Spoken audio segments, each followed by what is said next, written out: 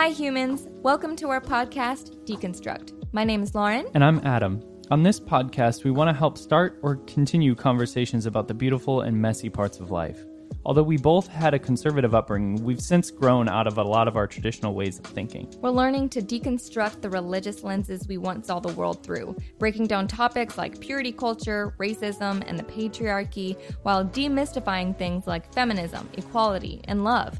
Stepping away from our evangelical church background, all the while leaning into God and moving forward in our faith. We'd love to hear your story. You can find us on Instagram at deconstruct.pod. Now, onto the episode.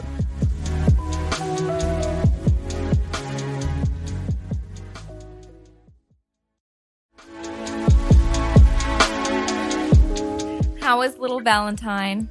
He's good. Yeah. He's so cute. He is so cute, honestly. He's such a cute baby. Not all babies are that cute, too. And that's like real talk, but your baby's very cute. I know that I have no objective view of him. Like, he's just going to be like the most amazing thing ever. Right. So I have a friend that thinks all babies are really ugly, and she was like, okay, I give him like a 6.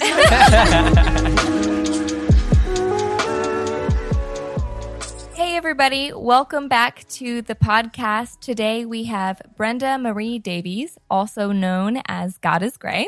She is a YouTuber and podcaster advocating for sex-positive, intellectual, and affirming Christianity. She is a very important person in my life and so many others, and we are so honored to be speaking with her today. Brenda, welcome to the podcast. Hi, thank you for having me. Of course. So before we dive in, for those of you who may not know, could you just give us a little bit of your background and how it led you to podcasting and starting your YouTube channel? Yeah, the quickest version of the story is that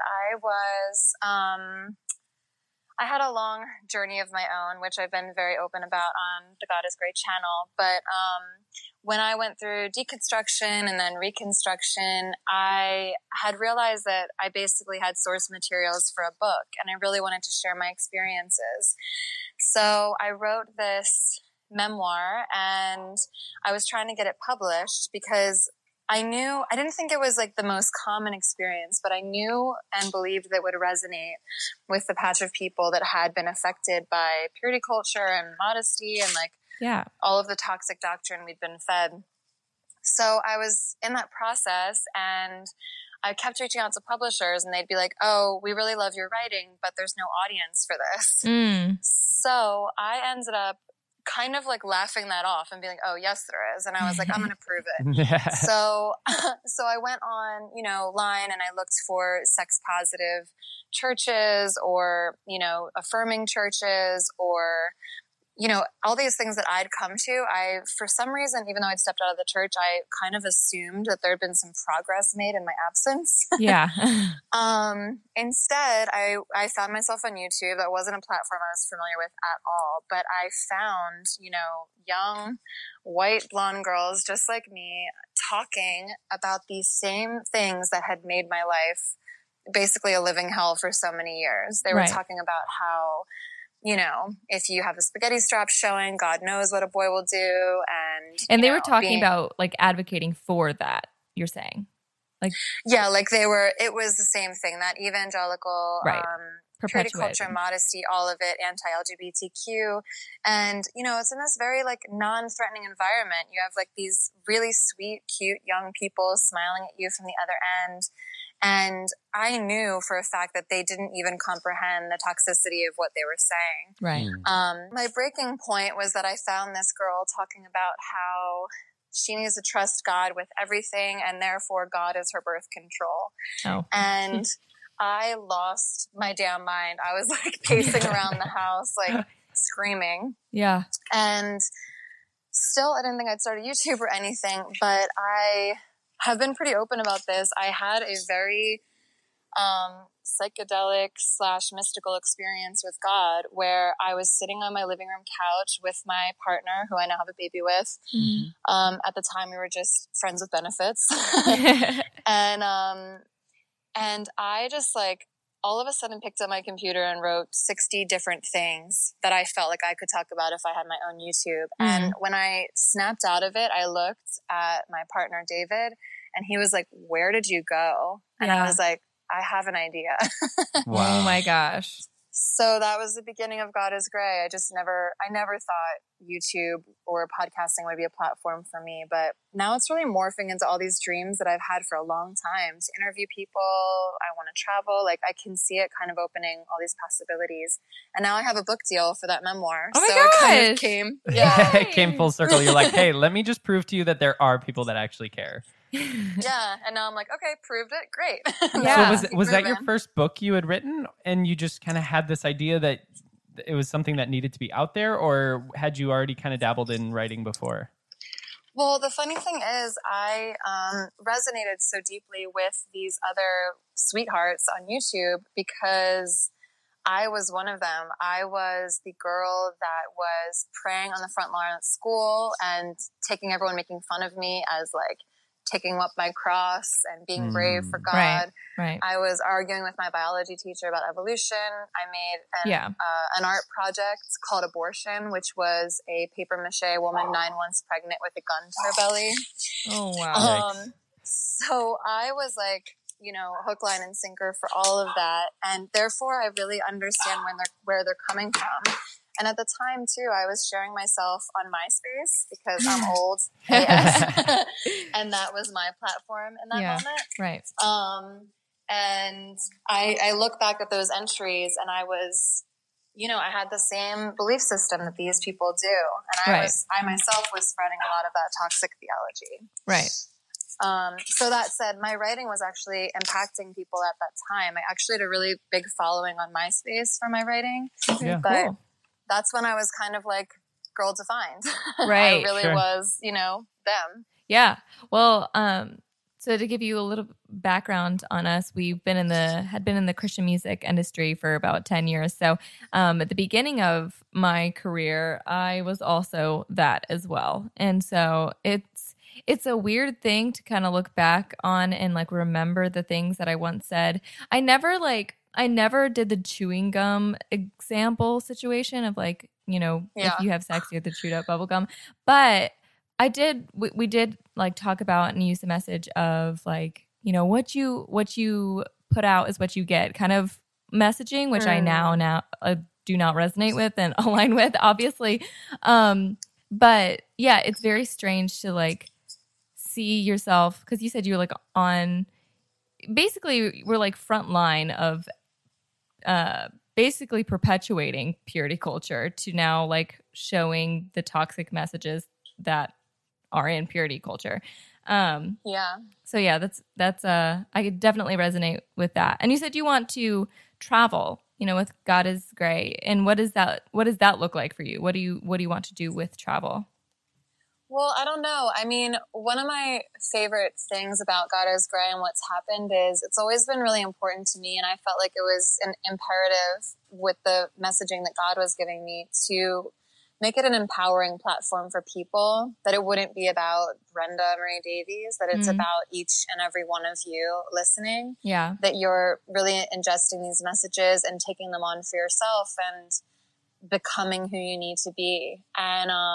And I've noticed people really taking that on and even starting their own podcasts and YouTube channels or writing or making music. And it's so beautiful to watch people actually take the message on for themselves. That said, it's in 39 countries or maybe more at this point. And I do not resonate with on online spaces. Like I'm old AF and I really like human to human communication. Right. So I just really look forward to, having meetups all over.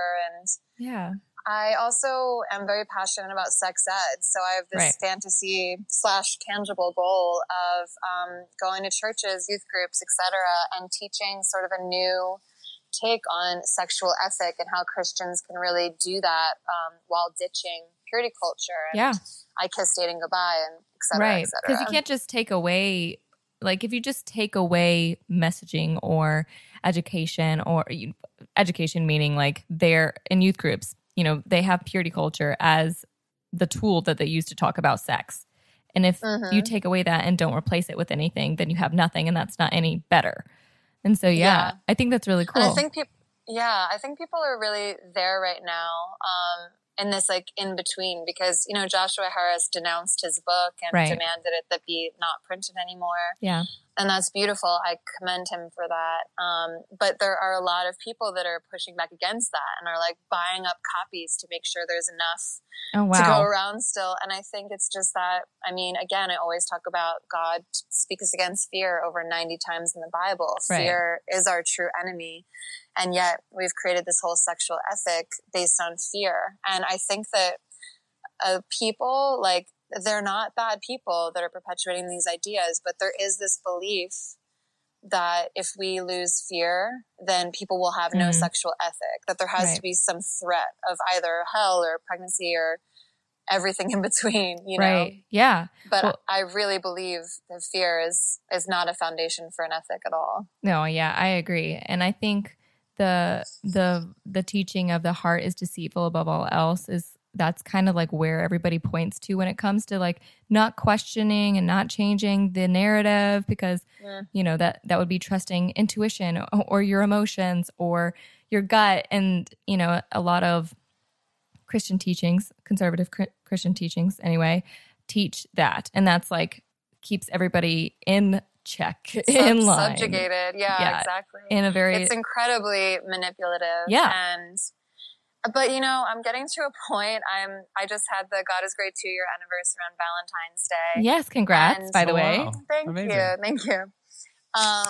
But yeah, I think that, you know, in the beginning I was like dipping my toe in and I was a little more nervous. I knew the whole script. Christians that want to have like dissent against progressive Christianity, they have a script of like 4 things. They're like, well, here's the 6 Bible verses against homosexuality, and here's this 1 Bible verse about your heart being deceitful to make you like subjugate you to these ideas. And here, you know, I just know their whole script for everything because I lived it and I was part of it, which gives me an edge that I am really grateful for, because I feel like I understand exactly where they're coming from and I can speak to that.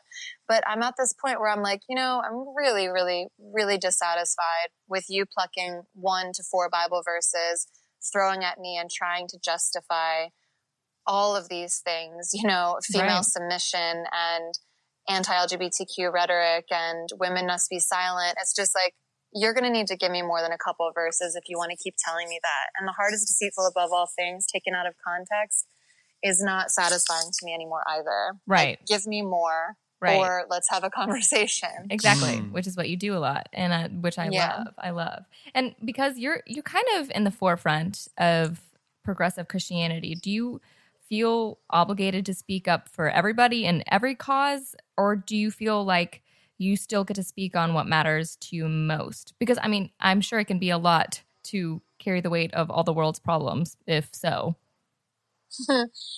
I mean, when you said the weight of the world's problems, I think of my DMs.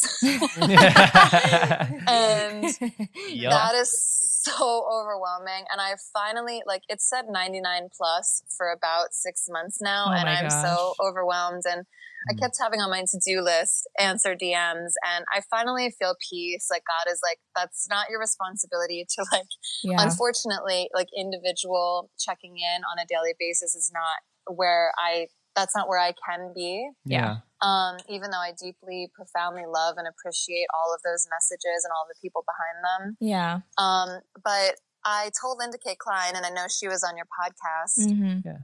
When I first began, I would have called my journey my prodigal son journey. Yeah. Because we didn't have the language of deconstruction and reconstruction. Right. I just knew that I had ran away from church because I couldn't take it anymore, and that I still remained Christian. And I went on this very exploratory, promiscuous, wild adventure. And then when I started really coming back to center myself, I realized I'd been a Christian the whole time. And then I began that reconstruction. So that said, when I started God is Gray, also the term progressive Christianity didn't exist. Right. So I didn't have any of this. I just used to say to people like, yeah, I'm Christian, but not like you are used to. And, you just have like all of these, I'm spiritual, but I'm not religious, Well, and I think so it's giving people language for all those kind of things is just so important because, I mean, people talk about all the time how labels are like, there's something that you should be shedding, that boxes are limiting. But I think also there's such an importance to be able to say, hey, this is exactly what I'm talking about. If you need reference, these are the other people that are in this space. And so like, I guess technically I fit into that box or that label. But I that's one of the biggest things that we talk about on here is relanguaging Christianity so that people can actually digest it outside of that like conservative Christian space where everybody's kind of telling you exactly what you have to believe and the words that you have to use. Yeah, totally. I agree. I think it's very valuable, and I would actually challenge the idea that it's a label. I don't feel labeled by it. I feel like it's just an explanation of a journey, or like it just puts words to what people are going through and doing. It's not necessarily a definition of who you are. And I only say that because to me, progressive Christianity, that label is still so expansive. You can still be so many things within that. You can still, to me, it just speaks to an experience of trying to broaden yourself and take yourself out of the usual narrative of Christianity, which is unfortunately, especially in this moment in our politics, has become synonymous with anti-LGBTQ and anti-immigration and pro-guns and like all of these things that I do not feel resonant with at all. Right. I really think we're just a group of people that are saying we're not resonating with what you guys are saying, but we are still Christians. So here we are, Right. Yeah. Yeah. But also to answer your question, as far as being overwhelmed, and I hope this will be encouraging for you guys too, and anyone listening, when I started the channel, right before I uploaded my first video, I had this vision of a really dense forest, and I walked out of the forest, and then I wound up in this really huge square field, and everything was flat, and I just felt very vulnerable for a moment and very alone. But I was standing out there, and then in the distance, I saw this brunette woman step out of the trees and start waving at me. And then shortly thereafter, more and more people started stepping out of the forest and entering this space. Yeah. And I knew that meant that while I stood out there, thinking I was out there alone, because I didn't know of anyone else talking about this stuff at the time. Right. That soon someone would like meet me there, and I'd see them, and we'd resonate. And I told Linda K. Klein it was her because she was the first, and it was a brunette woman that stepped out of the field, and there she was with this book about purity culture that she'd been working on for 12 years. I realized we'd been going through this together. We've all been silently on these journeys, but all together. And everyone else coming out of the forest is your podcast, Linda K. Klein, Pete Enns, like all of these people. And we're now all standing in this field together, resonating with each other and speaking out about these issues. So I don't feel the weight of the world on me because I know that every single person in that field is speaking to it in a very unique and different way. Like sexuality is probably my greatest passion and embodiment. So when I see other people that want to take on decolonization or masculinity, toxic masculinity, that's for them. And I touched on all of those issues, but it's exciting. Yeah, that's awesome. I love that. I remember hearing that example. I think in one of your podcasts, it probably was the one with Linda. I think when you painted that picture, and I was like, honestly, that's how I kind of feel about even the Christian music industry, like more specifically. Like stepping out and being like, okay, like, hello, I know there's more. Like I've seen you all disappear. So come on out of the forest so we can chat. Like, let's have this conversation. I know you're supposed to be interviewing me, but I'm so curious because I was actually just yesterday thinking about how we've sung worship for so many years, and with the compartmentalization of body and spirit. And I was just remembering all of these songs that are basically like, I'm a worthless piece of garbage. Thank you, Jesus. And I'm like, why was I 12 years old singing, I'm a worthless piece of garbage? Thank you, God. Like, I Yeah. don't think that that's what worship music was ever intended to be, but No. I'm curious from your perspective, like, did you kind of feel the same way coming out of that? Yeah, definitely. So actually our the podcast that came out today was actually with Grace Baldridge. And so she and I actually talked on this some too. And we loved the conversation so much that she ended up coming here to record a episode for State of Grace about the Christian music industry. Amazing. So yeah, definitely. I worded it worship songs, not all of them, but most of them. The general theme is, "Oh, but I am a worm. Oh, but I'm a worm." And it's very much like from a worthless perspective. Like you basically make so nothing out of yourself to raise up God. You know, it's like almost as if that was like a necessary counterbalance that in worship music.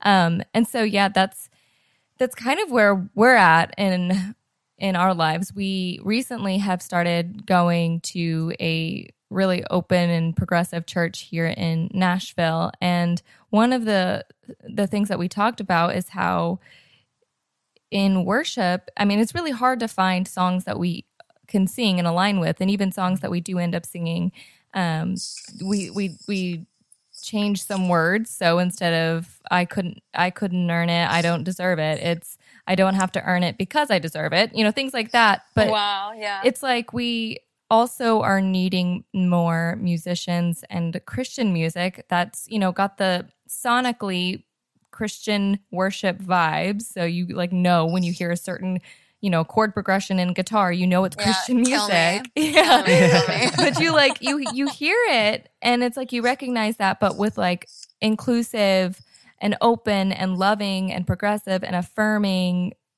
you know, lyrics. And so anyway, that's actually something that I was talking to Grace about, and that's my next like goal, like to achieve, to work on. I have some mainstream music, but I also have, you know, obviously a lot of my Christian stuff that I did for years. I'm wanting to write more music that's not, oh, but I'm a worm. More of I love that. More of God's love and existing in that and being that and finding it within. And but yes, definitely that is a general message within worship music. So you're definitely not crazy. That is true of a lot of worship music, unfortunately. Yeah. But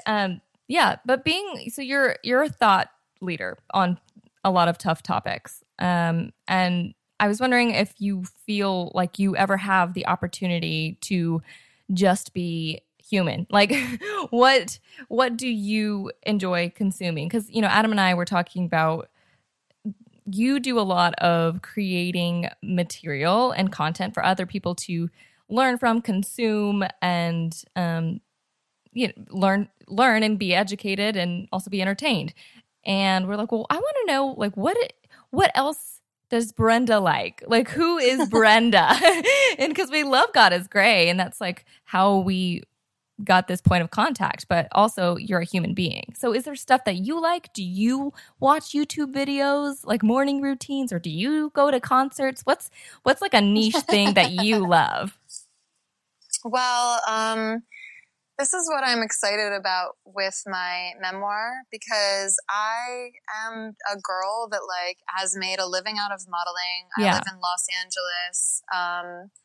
You know, I have so many LGBTQ friends and witches and Buddhists and Hindus, and like I've surrounded by so much diversity of thought and orientation and religion, and that is so enriching to me. Like Right. I don't even care if this is controversial. Like my best friend, he just had a birthday party and he always wants to do something like wild for it, and we ended up at this like S&M club after hours, and he was like, you know, barebacked, getting smacked by this dominatrix.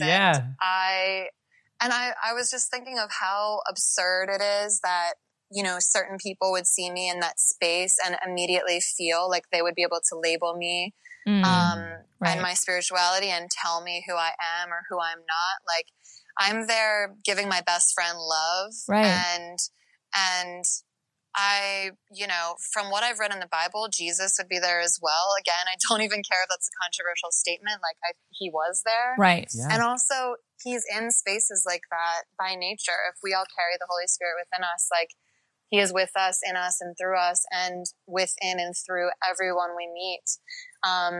Agreed. So, that said, I keep my world really, really big. Like I kind of, to harken back to the music conversation, like someone on Twitter was talking about like, why does Christian music only have these like 4 chords and why does it suck so bad? Yeah. And I was thinking to myself like, oh, I don't know, maybe because no one was allowed to listen to secular music that's actually really dope and amazing, and they had to be confined to this like 4 chord nonsense. Like, right.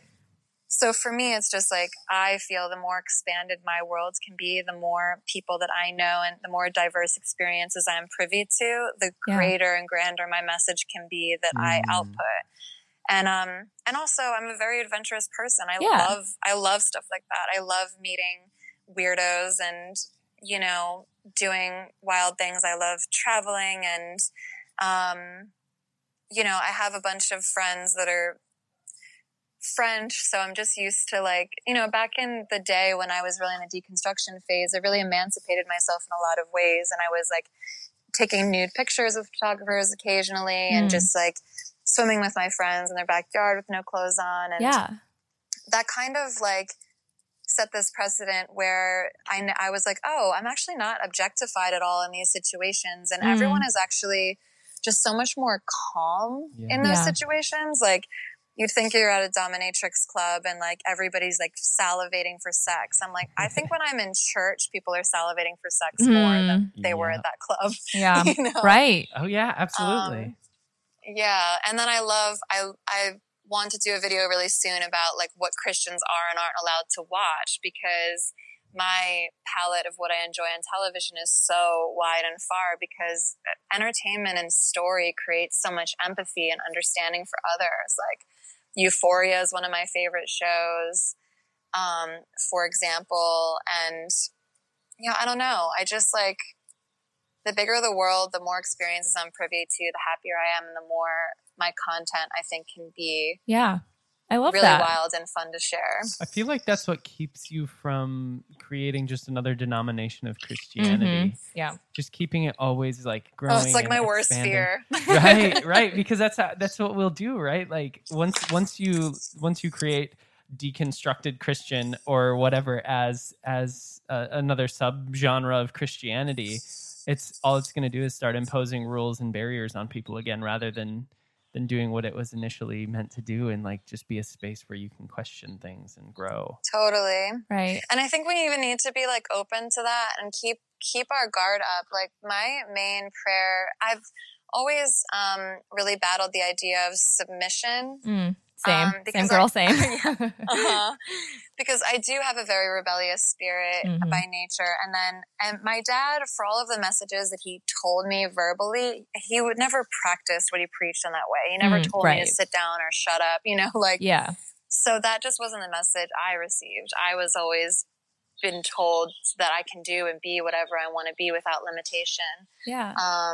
Except maybe a priest. That's about it. Yeah.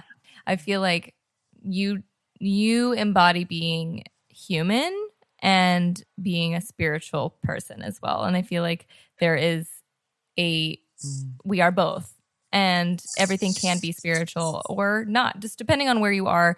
If in either deconstruction or past traumas or hurt or whatever, I don't know. I feel like you live well of being human and also spiritual, if that makes sense. Yeah, no, totally. And thank you for saying that, because it ties back into what I forgot that I was saying, which is that the idea of submission. I've realized on this faith journey as someone, again, I don't see myself as like the star of this show. I'm simply the voice, the vessel that's being used to like give people these ideas and thoughts and prompt their own spiritual journey. Yeah. So God's really been like whispering to my soul submission is actually beautiful. And what submission is in its truest form is that when you are in a space that's supposedly quote unquote sinful, or like where you think you could fall, or so you've heard, like at a dominatrix nightclub at 2:00 in the morning, it's not about the place that you are at, the people you're around, what you're wearing, who you're with. It is simply about the idea of submission. Are you in submission to the fact that you are a vessel for love?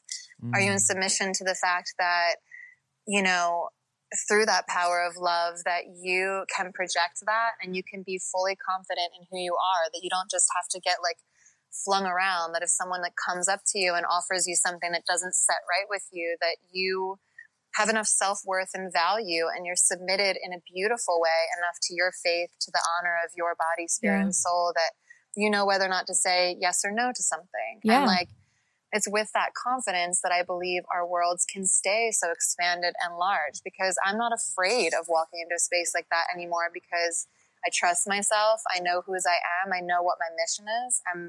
And that mission is simply to spread that love, as cheesy as that can sound. That's really all that it's all about. Right. Yeah, I love that. Obviously, my ears perk up anytime I hear the word submission, because it's just like, it's almost like a trigger word, because you're just like, well, for me personally, I was just like, that was the one message that I just refused. Well, it ties back into the whole message of the whole, like, but I am a worm thing. Like, it's that in and of itself is so militaristic. It's the whole break down the individual, build up the team so that you can be controlled and you can be told exactly what to believe and take whatever actions. But instead of the team, it's like build up the system. Right. And I mean, I understand exactly why you would feel that aversion to submission, because that's the entire industry that you were in, was in a space that operated on that. Right, exactly. But I think what you just said, like submission being more of like thinking of the word confidence, like confident of the power within to make choices and to be present with where you are. And that makes sense to me. That clicks. Yeah, I mean, if you think about it, if you took that as true submission, if that's your definition of it, then you could be so submitted to God, aka so submitted to love and self-respect and the respect of others, that you know to walk out of an abusive relationship with your husband. Yep. Like, that's actually submission. Right. Not standing there and taking it. It's the opposite. And that's what I've seen too. Like, the Bible has almost become this inverted text. Like, it was meant for the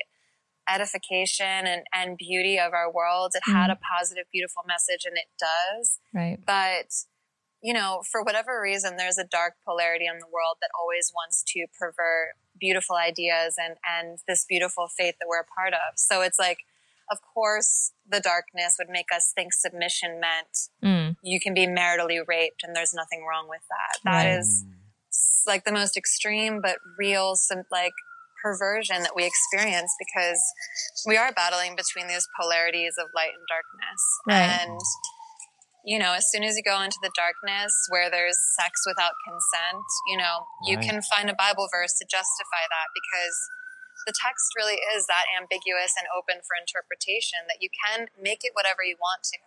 And then again, the word submission comes back to me. If you're not submitted to that love and self-respect of yourself and others, then you can twist that text, and we've seen it a million times. Yeah. Who are you submitted to? That's crazy. I mean, that makes so much sense. It's since like having Valentine, your little baby, for those who don't know, she had a baby and he's adorable.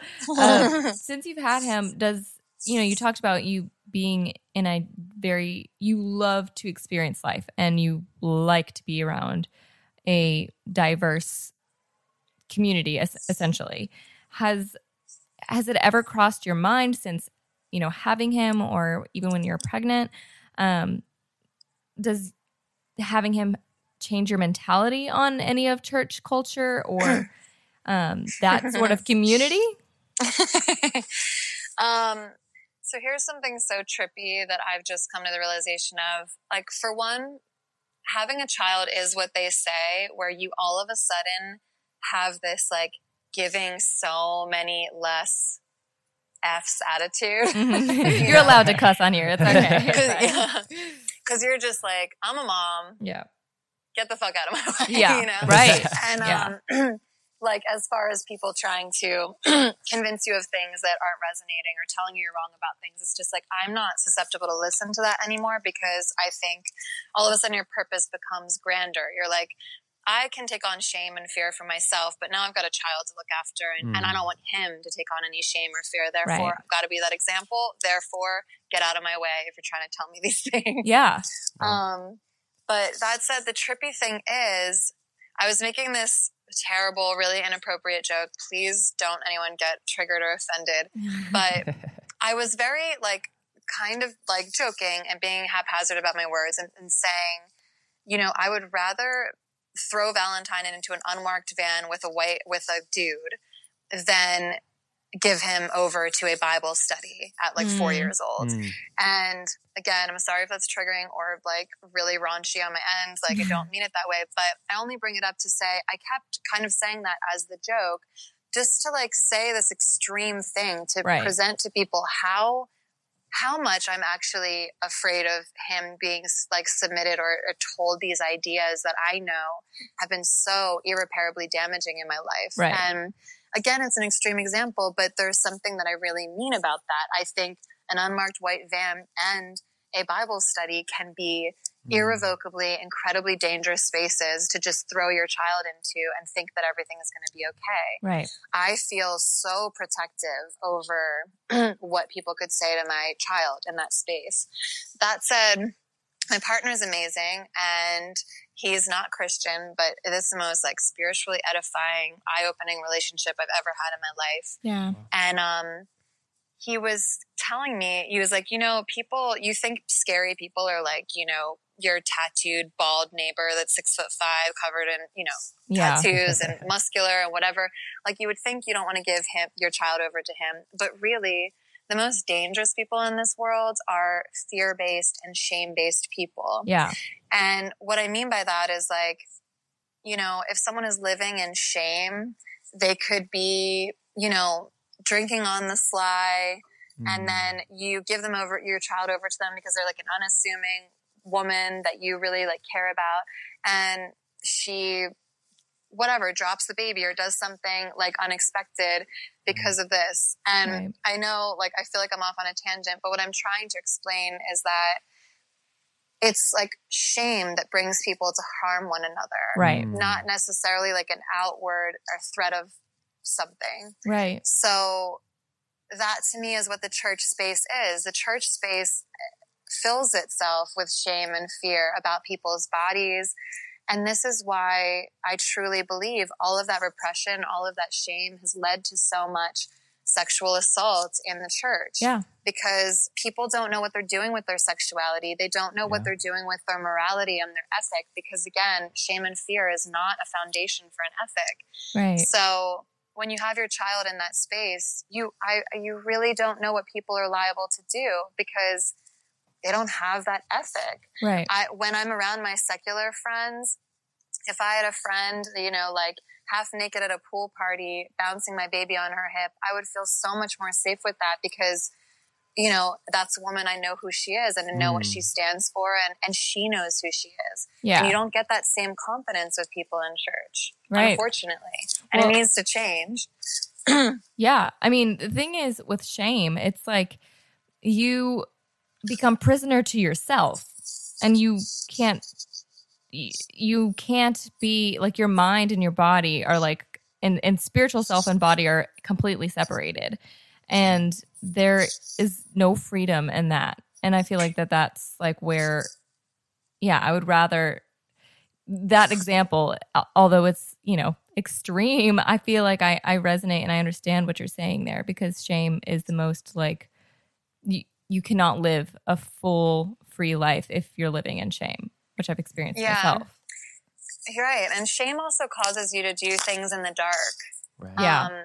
When, look at all the repressed gay people that then legislate against gay rights. Yep. Right. Because they're so full of that shame that they are battling against it, that they're in that self-loathing kind of space. Yeah. And, when someone's sexual ethic is just clear as day, and I trust them. Yeah. The other people, like, scare me, not for myself, but for my child. Yeah. Mama bear, for sure. And Yeah. so is then God is Great, then your online faith community, would you say? Yeah, I would, except it's not fully edifying for me. It's edifying in that I get a lot of clarity and so much resonance with people. Yeah. And again, that's why I really can't wait to meet people in real life, because I feel like that will be so much more impactful for me. Even, like, please don't get me wrong, I'm so grateful and it is impactful, but I do need tangible people in my life, and that comes in. Yeah, that's my partner, who again isn't Christian, but he has elevated my faith to levels I've never expected. And my parents are my confidants and my go-to. We pray together. One of my best friends, Haven, is extremely spiritual and essentially Christian, and they all call me out on my bullshit, and they love me, and they really keep me lifted up so that I can go and, like, continue imparting these messages basically from a really healthy place. Yeah, that's awesome. Yeah, I have a friend who was part of the TST for a while and still resonates with a lot of that. Just she recently moved here, and she's not really part of that here, but she really helped me to see the church and to see a lot of the some of the toxic, I guess, traditions, not so much the messages within the church, but like some of the traditions that she was like, well, why go? What's your purpose for going to church? And she kind of like, for me, I wanted to be a part of a community that was, spiritual, not at least, and something to where I could be a part of people who were like-minded in that way. But I have to be careful because it's easy for me to slip into labels and boxes because it helps me make sense of the world. And she kind of helped me to see church as more like therapy. And, not like all churches are not like therapy, but she was just kind of having me see that if I need a break from church, like, to take it. There are seasons where you go to therapy more often than others. And there are times where you don't show up and, like, you're okay in life and, like, you don't need it. And I thought that was really good because it keeps me from, like, I've had to be careful not to completely reconstruct, because I think there's dangers in reconstruction, because what we were saying, like, where there's labels and where there's names for things, although labels can be very healing because it can be representation, I also think there's danger in almost closing yourself down into a box. And so she's kind of like helped me pace myself with like getting back into Christian culture. So I definitely understand and get you there. Yeah, I mean, it's so weird. The word submission keeps coming to me again and again, because I totally hear you. And that's the thing, like, the greatest risk we could take is stagnating our faith. And like you said, just becoming clear about what progressive Christianity is, and then being like, all right, now we know. Yeah. To me, there's a huge danger in saying, you have to be submitted to the adventure of life. You have to be submitted to wander and exploration. Yeah. God is about keeping your mind ever open, being ever present, like, never stop learning, never stop growing and expanding, and, bringing your tangible life experiences back to the table over and over again, and finding that it's expanded your faith yet again. Yep. And oftentimes in scary ways that other people are afraid to accept. But, that's exactly right. Never close that door. Always be submitted to this grand adventure of faith. Yeah. And you also reminded me of embodiment. Jamie Lee Finch is wonderful in this space, and I keep promoting her. And I've had 2 wonderful podcast conversations with her. Yeah. And she talks about how obviously church vilified our bodies, said our flesh is evil, our heart is deceitful. Mm-hmm. So we have become disembodied by these evangelical, like, toxic principles. Yeah. So that what that looked like for me is that when I started God is Gray, I didn't have a church, and I felt fine with that because I knew that I had my spiritual mentors in my personal life, and that was okay. But then about a year into it, I started feeling pressure. People were like, what church do you go to? And I was like, oh God, they're looking up to me. They're expecting me to give an answer. Mm-hmm. They need me to be at church because that's what we are supposed to do. Yeah. So I started church shopping and like going to a different church every Sunday. And every Sunday I'd wake up like with dread, get a latte, drive there with dread, and then go into the church space and find my heart speeds up like 10 times. Right. I feel nauseous. I feel scared of people when they come up to me, like really unassuming sweethearts coming up to me like, hey, welcome to blah, blah, blah. And I'm like, like I'm in a haunted house or something. And I was trying to intellectualize my way out of it. I was like, Brenda, you're being ridiculous. Like, these are really nice people. They're really well-intentioned. You know, everything's fine.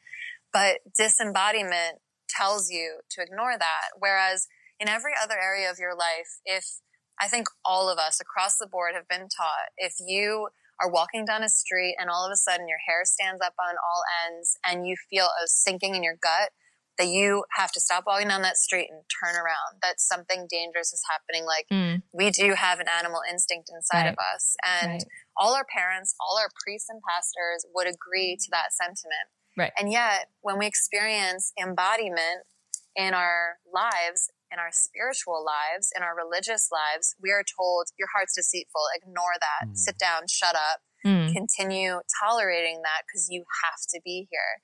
Right. And I didn't actually consciously realize that at the time. I just was like, okay, I feel nauseous and sick every time. I can't take it anymore. I'm going to stop going. And it wasn't until I talked to Jamie and talked about embodiment, where she said that your body is so beautiful. Don't call it an it. Call it a he or she. Yeah. Honor it.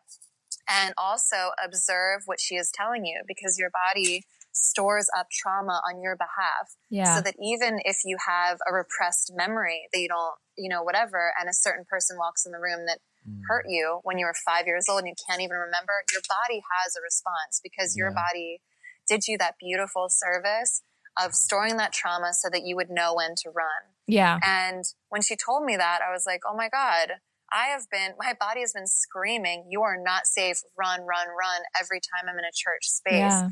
That doesn't mean those churches weren't safe spaces. It just means my body needed way more healing. I need way more, you know, growth in my spirituality before I would actually have the strength to walk back in that space again.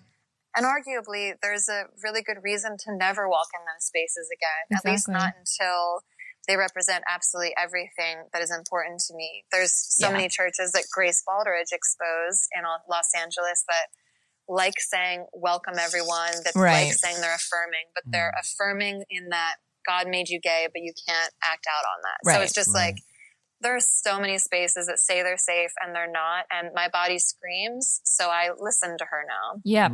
Yeah. They're safe for the people that agree with them, I think is the thing.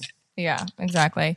Well, and our church is called Grace Point, and it is very inclusive and very open. Even like the message is, you know, I think the little motto or whatever it is life is a mystery, or God is a mystery to be explored in life, something like that. And anyway, it very much encourages like growth and kind of like evolution of your spiritual self. And that's why I'm like, I can be there. There's agnostics who go to the church. There are Buddhists who go to the church. And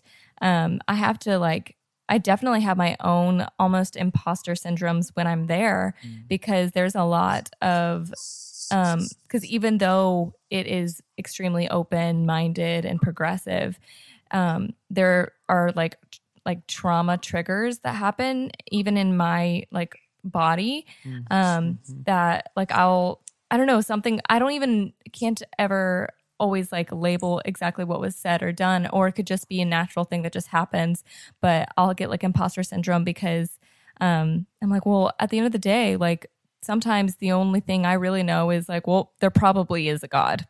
And, and I'm like, I'm attending this church and I'm very involved. And, but I just have to remind myself that we're in a place that it's very much okay. But I definitely do have those trigger responses. Like when one of the first times we went there, we had walked in and realized how accepting and affirming everything was, and yet you still had. I was like shaking. You still had such traumatic responses where you were like shaking, and it was really cool to see when you walked in there with shorts. Is what it was for you. One day I challenged myself because that's just like who I am. I was like, I just want to see like almost like how far I can take this. Can I wear shorts at this church?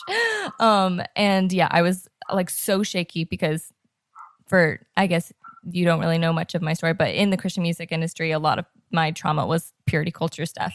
And so wearing shorts into church, like I wouldn't even be able to imagine that before. Right. And so going into church and wearing shorts, I was just super shaky and all of that. And obviously it ended up being fine. Nobody looked like twice at me. Nobody said anything, but it was like a challenge. And then I get to basically retrain my brain and kind of accept myself in my like childlike state, reparent those like traumas and those so I can like heal and but yeah, I definitely resonate with that, and I don't think pressuring anybody to go into church is not something that we encourage at all on this podcast. Yeah, I actually interviewed your pastor. His name's Josh, right? Yeah. Josh? Yeah, okay. So I have an interview coming out. I think I'll probably put it out next month. Oh, amazing. Yeah, so I absolutely love what he's doing, and I do think that is such a beautiful space, and if that existed here, I would absolutely love to go, and it doesn't, as far as I know, which is crazy, because LA is supposedly so progressive in general, but you're reminding me, I also just did an interview with Dr. Tina Sellers. Oh yeah, we did too. Yeah, okay, cool. Great. Lots of crossover. Yeah. So she was talking about healing from sexual assault and trauma, and that how one of the practices of doing so is to have your safe, loving partner, that you are doing mutual masturbation, you're actually having sex to heal from sexual trauma. And that actually I feel like that's what you're going through in that church. I don't have that opportunity here because that church doesn't exist, but I can only imagine it's exactly all of that, retraining yourself, learning how to trust again, learning how to like be embodied while being there so that you still have your sensors up and you're still honoring yourself, but you're still allowing that healing to come in and to reframe what church actually is in that space. Exactly. It's been a whirlwind, for sure. And, when I was recently talking to Grace, she used the words for you, like you were in the trenches when we were like talking about your advocacy and your activist work through God is Great. And I agree. I feel like there really isn't not many people that I know of who have remained close to their Christian faith after deconstructing while making response videos to other people. Like in particular, you engage with conversation with other Christians still living with a more conservative viewpoint. And I personally think that is incredibly brave of you. And I wonder like why there is a stigma around calling out other Christians. I mean, you do so gracefully and humbly, but with all the denominations out there, like you would think we would not be scared to disagree openly, but I think that's where the problem is. So many things are not discussed openly, but I think you are doing that. And why do you think, like, why are we not doing more of that? Why is it so scary to have open dialogue amongst Christians? Well, again, at some point, and I don't know when, the powers that be, like whoever decided that our church would be built on fear and shame, even though that's the opposite of what the Bible called us to. Yeah. If you are, like, I think if you're building your church on fear and shame, then you really need rules and regulations to figure out how to keep honoring God and keep honoring each other. And people then start making lists, like I can give him a hand job and not a blow job, and I can, go to church on Sundays, but every once in a while I can skip a Wednesday. And it's just like rules, list. Yep. And it stops you from being remotely intuitive about your spiritual life or how you're navigating just your day to day. And so something I learned fairly recently, like over the last year or so, is the way that Jewish people handle the Torah, how they don't have purity culture, and how they see the Torah, which for anyone that doesn't know is the Old Testament. They handle it with curiosity and exploration, and they actually have like lively conversations between rabbis where they're like yelling at each other over the text, but in a very loving way. Like, no, it means this. No, it means that. And they really perceive it to be the way it was supposed to be. And Pete Enns says the same thing about his interpretation of the Bible. He wrote a couple great books. One of them is For the Bible Tells Me So. Another is How the Bible Actually Works. And he talks about how the Bible is an ancient, ambiguous text, and that is ever evolving, ever changing, and that it lives and breathes. And when you get stuck on those rules and regulations and fear and the black and whites, then all of a sudden you stagnate the text, you turn it black and white, and you think that it's over, and and like you were saying a minute ago, when that's when you really get into trouble, because it leaves no room for humility, and it leaves no room for grace for other people's thoughts. And us, I feel like so many of us entered the evangelical church when we were in our teens. And those were such impressionable years where we were like coming into our sexuality. We were coming into our own confidence as people. And in that confidence, we were told, you can be confident. You can know these things about God. And that was totally wrong.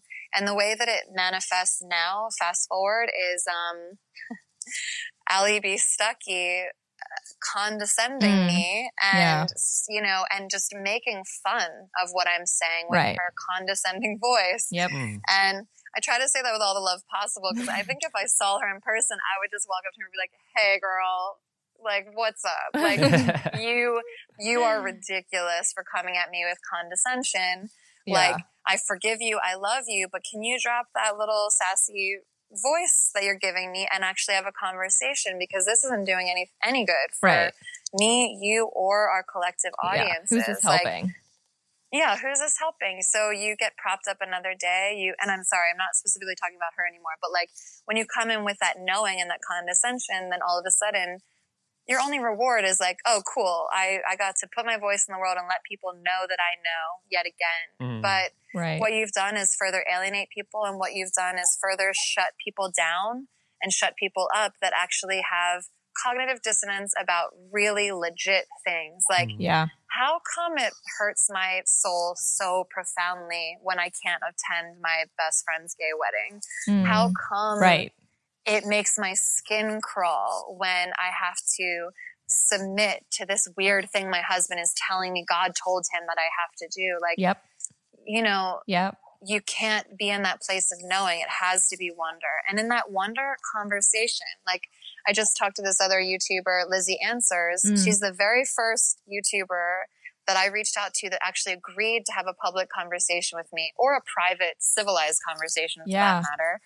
And I learned so much. It expanded my mind so beautifully. I had so many misconceptions about the Catholic Church and how evil I think it is. And she really took me down a path of compassion for her religious practice and how she does it. And guess what? I didn't walk away shaky. I didn't walk away having no idea who I was anymore, or if God exists. I walked away the exact opposite, with more knowledge and with more confidence that I believe what I believe. And that's your reward for having an open heart to other people. Like, Jesus said the greatest commandment of all is love. And yet we take the path of the Pharisees and yell at each other over doctrine. Right.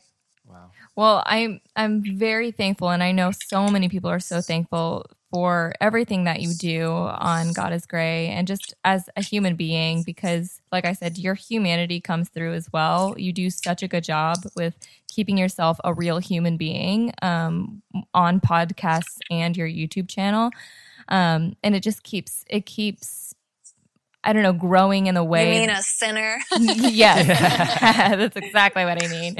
I just mean like you're very real, and I love that you are confident enough to talk to other people, especially people who are more on the conservative side of things, because that I'm sure it is so triggering for so many people, especially those who have deconstructed.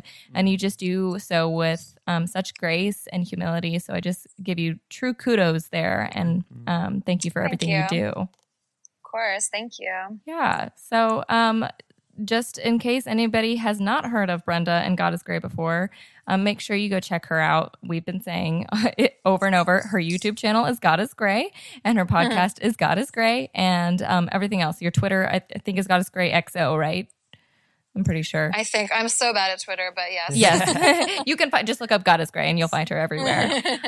We're really excited. Do you have any idea about when your book would be coming out? No, not really, to be honest. Yet. It's due in June. I have a baby, so I'm trying so hard to right. meet that deadline. Yep. But yeah, I mean, I can't imagine that you'd be waiting over 2 years. Hopefully in the next, year and a half or so, there'll be progress and I'll get to share it with everybody. Amazing. Well, it is highly anticipated. Wonderful. Awesome. Well, thanks for being on the podcast today. Yeah, thank you so much. Thank you guys for listening. Until next time. Bye.